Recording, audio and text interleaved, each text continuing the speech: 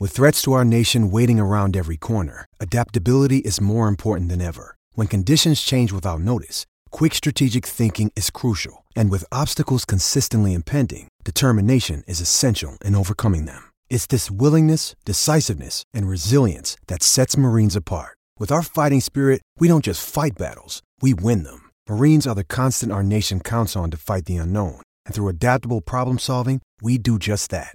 Learn more at marines.com. Again, everybody, it is Pit Pass Motor Racing Weekly. For Tony Wink, PJ Duran, I'm Scott Casper, thanking Chris Bishop and Tommy Boy Halverson. And T-Boy, get better soon, my friend. Jack and Leanne De Leon producing this program on behalf of Evergreen Podcast Productions. Yeah, we're a radio show, but you can listen to us online as well. Bobby Fong, Johnny Lewis, Colton Haker, all populated hour number 1. Coming up, Bryce Prince, Jeff May. I will tell you this.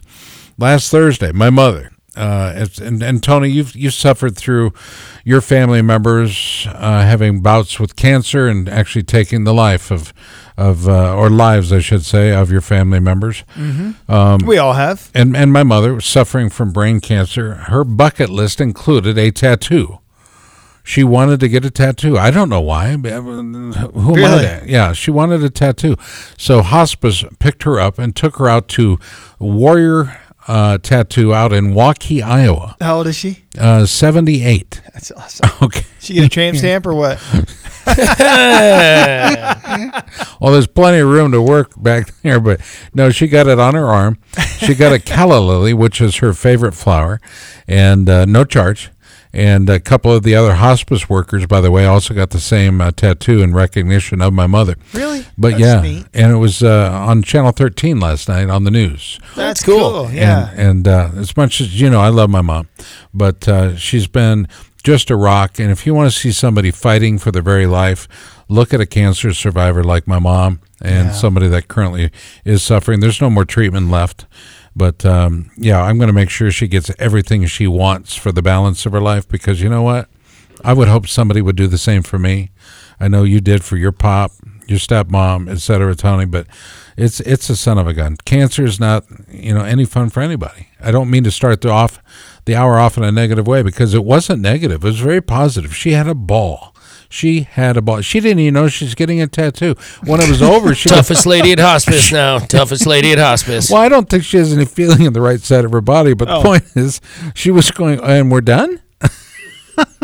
If I see the needle on a tattoo gun, I'll guarantee you I'll faint, and then you could do the tattoo. It's not that bad. Big thanks to our friends at Waukee-based Warrior Tattoo out there, and the owner. He did the tattoo himself, and what a great job he did. So thank you very much. Tony? All right. We had a nice first hour. We had Colton Haker on, who is the 2019 Maxxis FIM World Super Enduro Champion, and I hadn't seen the release that there's going to be 3 rounds, and if it's got Paranard name on it, it's going to work. I believe he's one of the best promoters in the motorcycle business. He's made that series something. Yeah. He's so good. I mean, he's the guy that had he does the Bercy Supercross. He does the U.S. Open of Supercross. Remember that race? He's done a ton of them. He did the Hawaii Supercross that Brayton raced at the week before he came to our place, or my place, and then it's our place. Our place. Oh, I owe you money for that, by the way. Thank you. And then let's see, we had JL10 Johnny Lewis on, who's longtime flat tracker, still very, very involved, and that's pretty neat that AFT uses him as a technical advisor. Yeah, an advisor. And then we had Bobby Fong on, who is currently second place in the Moto America Super Sport Series. So we had a good hour number 1. If you missed any part of it, you can go back and find it.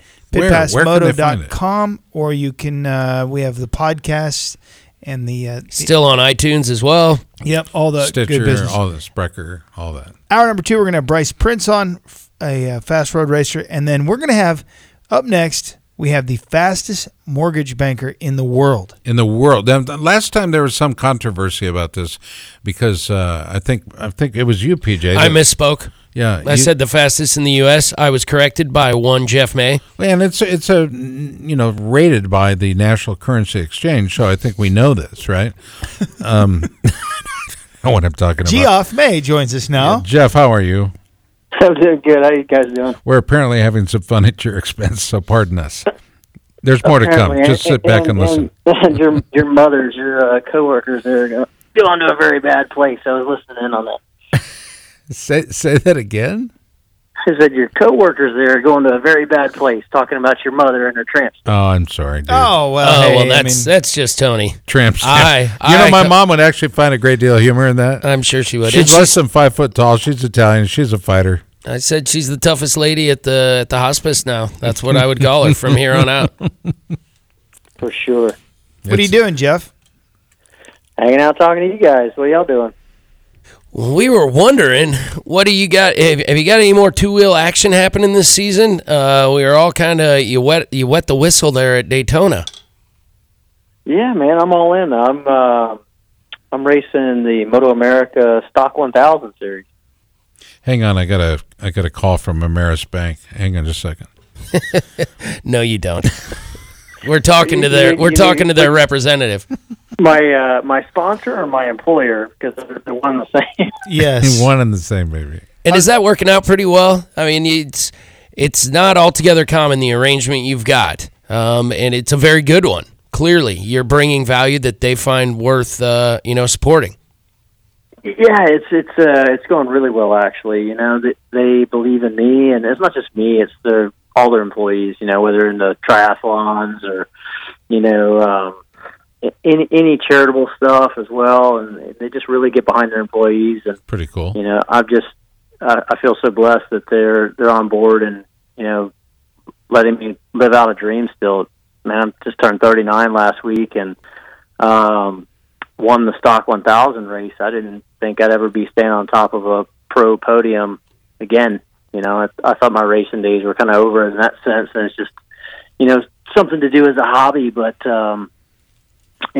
The support of Ameris Bank and my wife. I'm going to do the rest of the Moto America Stock 1000 series. And, I was thinking about how many that. races I can win. I was thinking about that the other day, and I don't know, and I wasn't sure how old you are, but is that some kind of a record?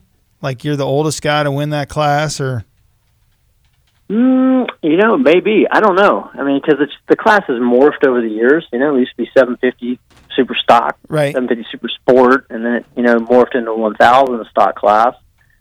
And pretty much during that time, you had Ben Spies, cleaned house. Well, you know what? Aaron Yates might have been the oldest. I don't know. You might have to look that up because Aaron won the 2005 championship, and then he was my teammate in 2008. I believe he won the championship again. Was that in the Jordan Suzuki days? Yeah, he won it on the Jordan Suzuki days in 2008. So he could have potentially been older at that point than I was this past weekend when I won. Just for the record, that's what we call the good old days. Yeah, the glory days. When Michael Jordan was fielding a team, that was. There were a lot of really good teams. Tons of them. Pre-08, pre-09, really. 08, the money was already there. At the time, it was just normal. Looking back on it now, it's like, wow, those were the glory days. It was amazing. But at the time, we all just thought it was normal. You think the sport will ever see that? I mean, there's guys, young guys in the sport that, are clawing real hard for a paycheck that are never going to see. Maybe I'm not going to say never, but they have never seen the paychecks that some of you guys enjoyed back in those days. I don't think so. I mean, to be honest, I hate to say it. I think the sport's definitely coming back. I think what Moto America is doing great. The TV coverage is amazing, but it was just a time period where everything came together. America was selling a ton of sport bikes, and yes. The salaries were justified. I mean, if you look at any other sport, what baseball players, basketball players, what they all make, it all, is even way more than what Mladen and Spies and Hacking, Duhamel, Yates, all those guys made. But it was on par with what was being sold and the accessories and everything along with it in the sport at that time. I don't know if sport bikes will ever be that popular again. Well, Jeff, I think you're drawing an interesting correlation here, and it's a hot topic in sports radio these days, and that is the decline in attendance at not just NASCAR. NASCAR, if you looked at some of the biggest races over the last 2 months, their attendance is down as much as 50%. Major League Baseball is going through the same kind of renaissance, if you will, in a negative way. Tons of seats available in the stands to watch these, some would say classic matchups be some of the best teams in the country. I wonder if our sport was perhaps a forerunner, if you will, of and a harbinger of things to come. I would say so. I mean, honestly, it's the best racing I've seen in my entire career across all the classes. It's the most competitive, it's the most interesting, best stories. Are the paychecks there and the big fancy buses? No. But the racing at the heart of it is better than it's ever been. Which is where it all started. Which is where it all started. I mean, that's why I'm there. I love it. Like, this is what I wanted to do with my life, and I'm going to keep doing it. I don't care. I mean, that was a different lifetime ago, almost. You talk about the glory days in Jordan. They said in the press conference, the last time I won a pro race was 11 years ago. Wow. How fast did that go by? That's amazing. Yeah, doesn't feel like that long, does it? No, it doesn't, man. It flies by. But, maybe it'll change. I don't know anyone that flies drones professionally, but apparently those dudes make more money than we do. I know. It's there's video game sponsorships now for guys, too. So it's... Yeah, so there's value somewhere. What? Maybe it's more about how people see it. You know what I'm saying? Maybe motorcycle racing will come back because it'll be extremely popular to watch on demand. Well, and it seems... looking at it as a whole, what's happening right now, we have huge classes in the Liqui Moly Junior Cup. You've got young guys, and it's arguably much more affordable racing, similarly in the Twins class, and the field has grown. Back in the day, that's how they grew racing, was have a whole bunch of guys at the lower levels, and the cream always rises. And you have to have a large base to have something at the top, right? You have makes sense. Any racing organization has to recognize the value in amateur racing. Any professional series has to value the organizations and the racetracks that are feeding these guys, and sure, none of us are going to become a Jeff May. None of us are going to be that guy that makes a career in racing motorcycles.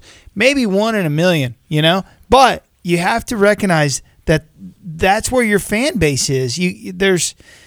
Otherwise, I can watch it on TV or the internet, and I don't need to go to these races and smell the race fuel and feel it. And racing is.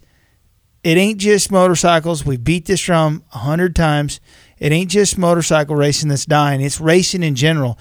And we have to recognize that the club racing and kids on mini bikes and all that stuff has way more value than anything when it comes to fan base down the road. Would you agree or disagree, Jeff? I agree 100%, man. I'm a product of it.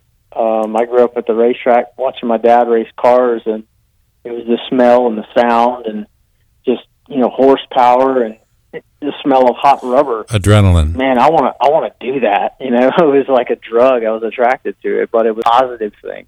Instead of me going down the path of doing drugs and partying and doing all that, I got into racing.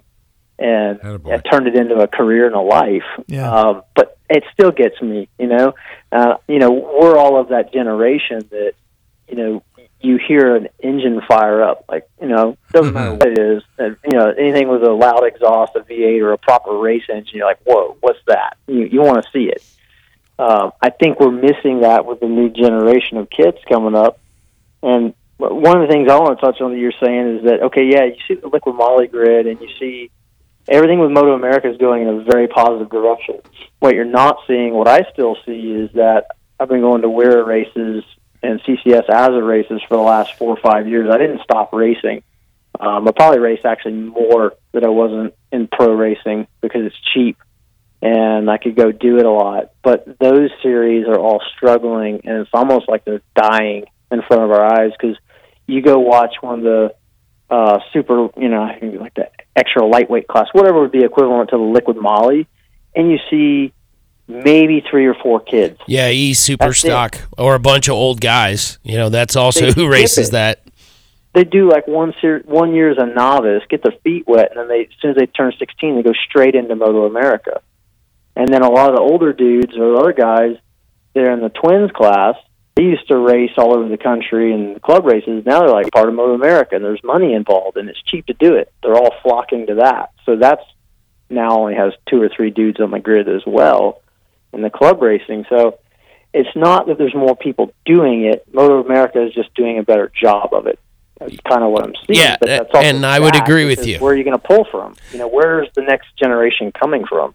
No, I would totally agree with you. I hadn't put the 2 and 2 together there, Jeff, but you're absolutely right. As a former WERA racer and follower of the lightweight class, that'd be the 650s, the FCO7s, that class, I think you're absolutely correct. WERA has paid the toll in its race attendance for Moto America, and not just them, like you said, CCS and ASRA as well. Yeah, I think we're seeing that. I mean, maybe we're seeing kind of a one-stop shop for road racing in the United States. I don't know. I definitely see it suffering at the WERA level, and not a lot of guys are coming into racing. I've seen a lot of guys coming back to racing. That's another interesting side. You see a lot of guys that left in that housing demise back in 08, 09, and they went off and found other jobs, other careers, got their life straight, and I'm seeing a lot of them come back, which is pretty cool to see guys that used to race actually coming back to the sport, getting back into it. We're seeing a lot of in off-road and motocross, we're seeing some similar things, and I think it's because and we've said this 100 times too, but the price of motorcycles is really, it's 10, 12 grand for a competitive motocross bike that's new. Right. And there's, me owning a motocross facility, I can tell you that for whatever reason, it's not acceptable to ride an older bike in motocross than it is in off-road. And I'm talking like hare scrambles, woods racing, that kind of thing. You see a lot more of it in that. And so at my racetrack, at the level that we are as an amateur facility, my races that I have, qualifiers for Loretta Lynn's or the Justin Brayton Shootout, that kind of thing, those do well.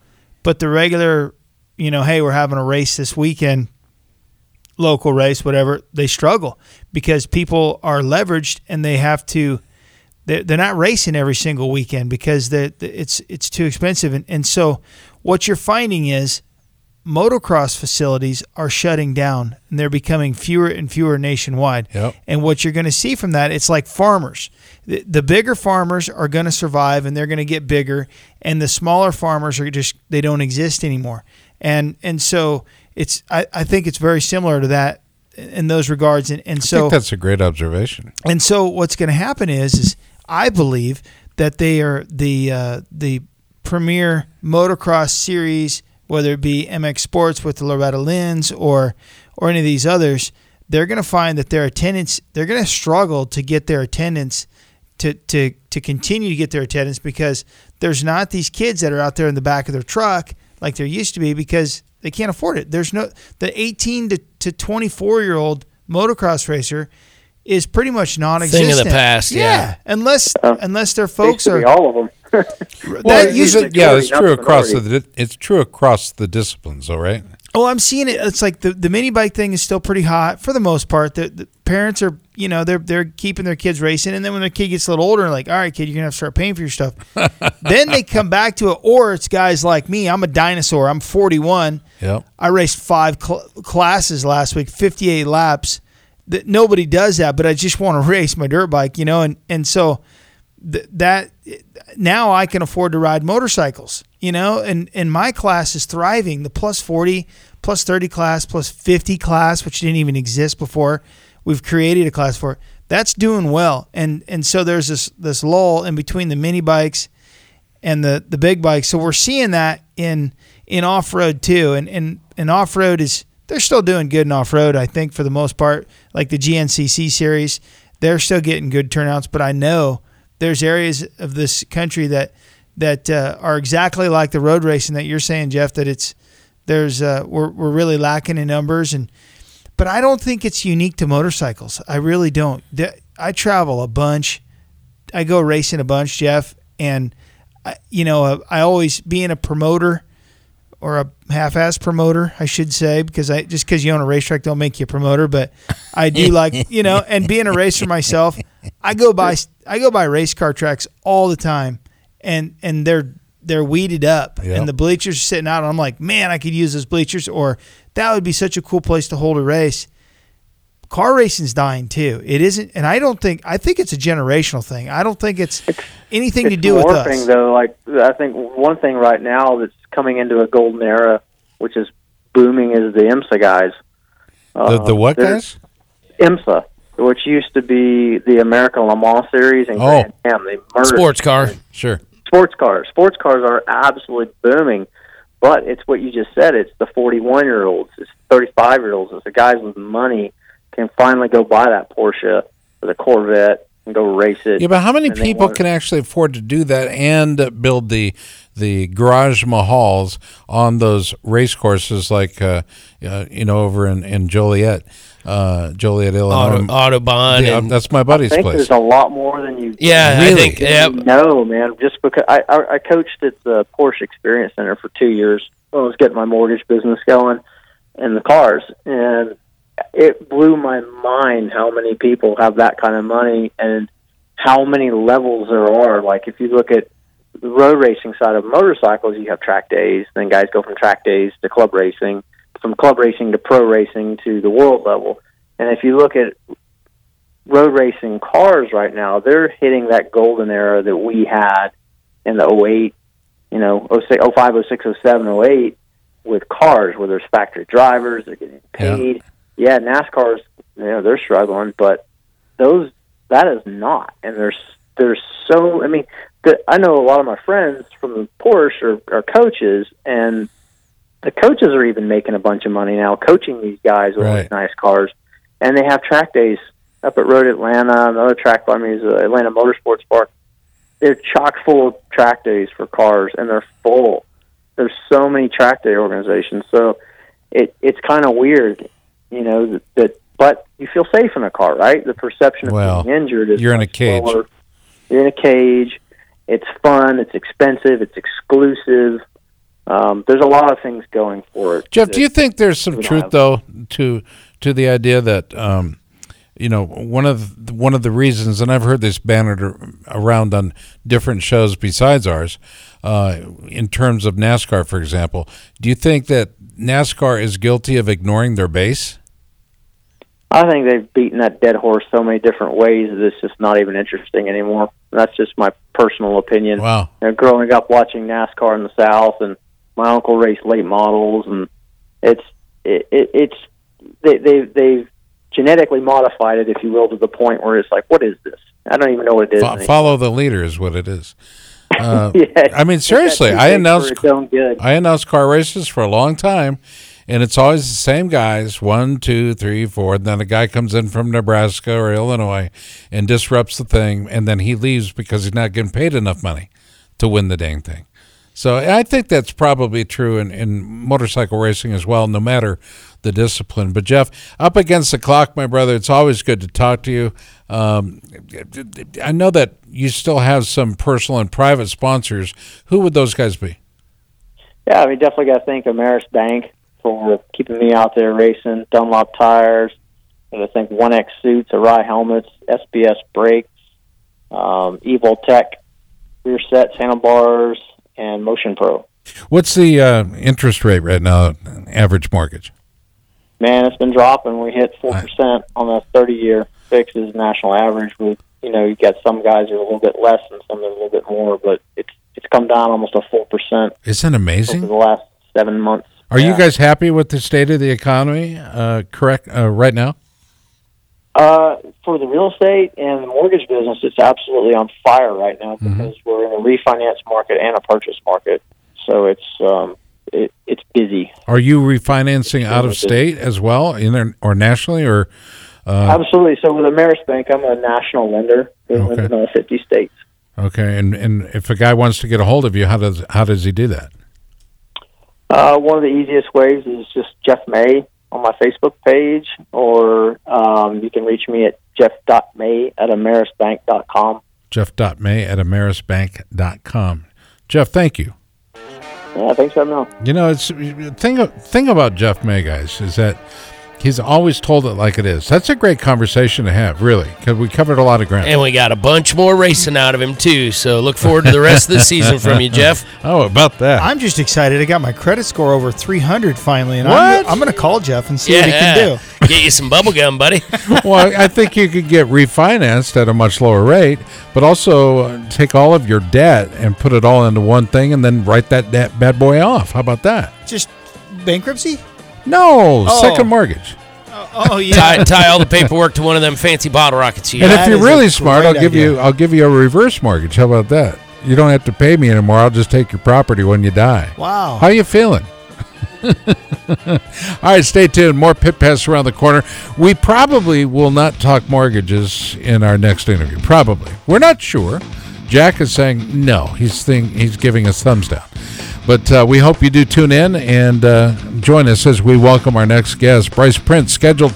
This is the story of the one. As head of maintenance at a concert hall, he knows the show must always go on. That's why he works behind the scenes, ensuring every light is working, the HVAC is humming, and his facility shines. With Grainger's supplies and solutions for every challenge he faces, plus 24/7 customer support, his venue never misses a beat. Call quickgrainger.com or just stop by. Grainger, for the ones who get it done.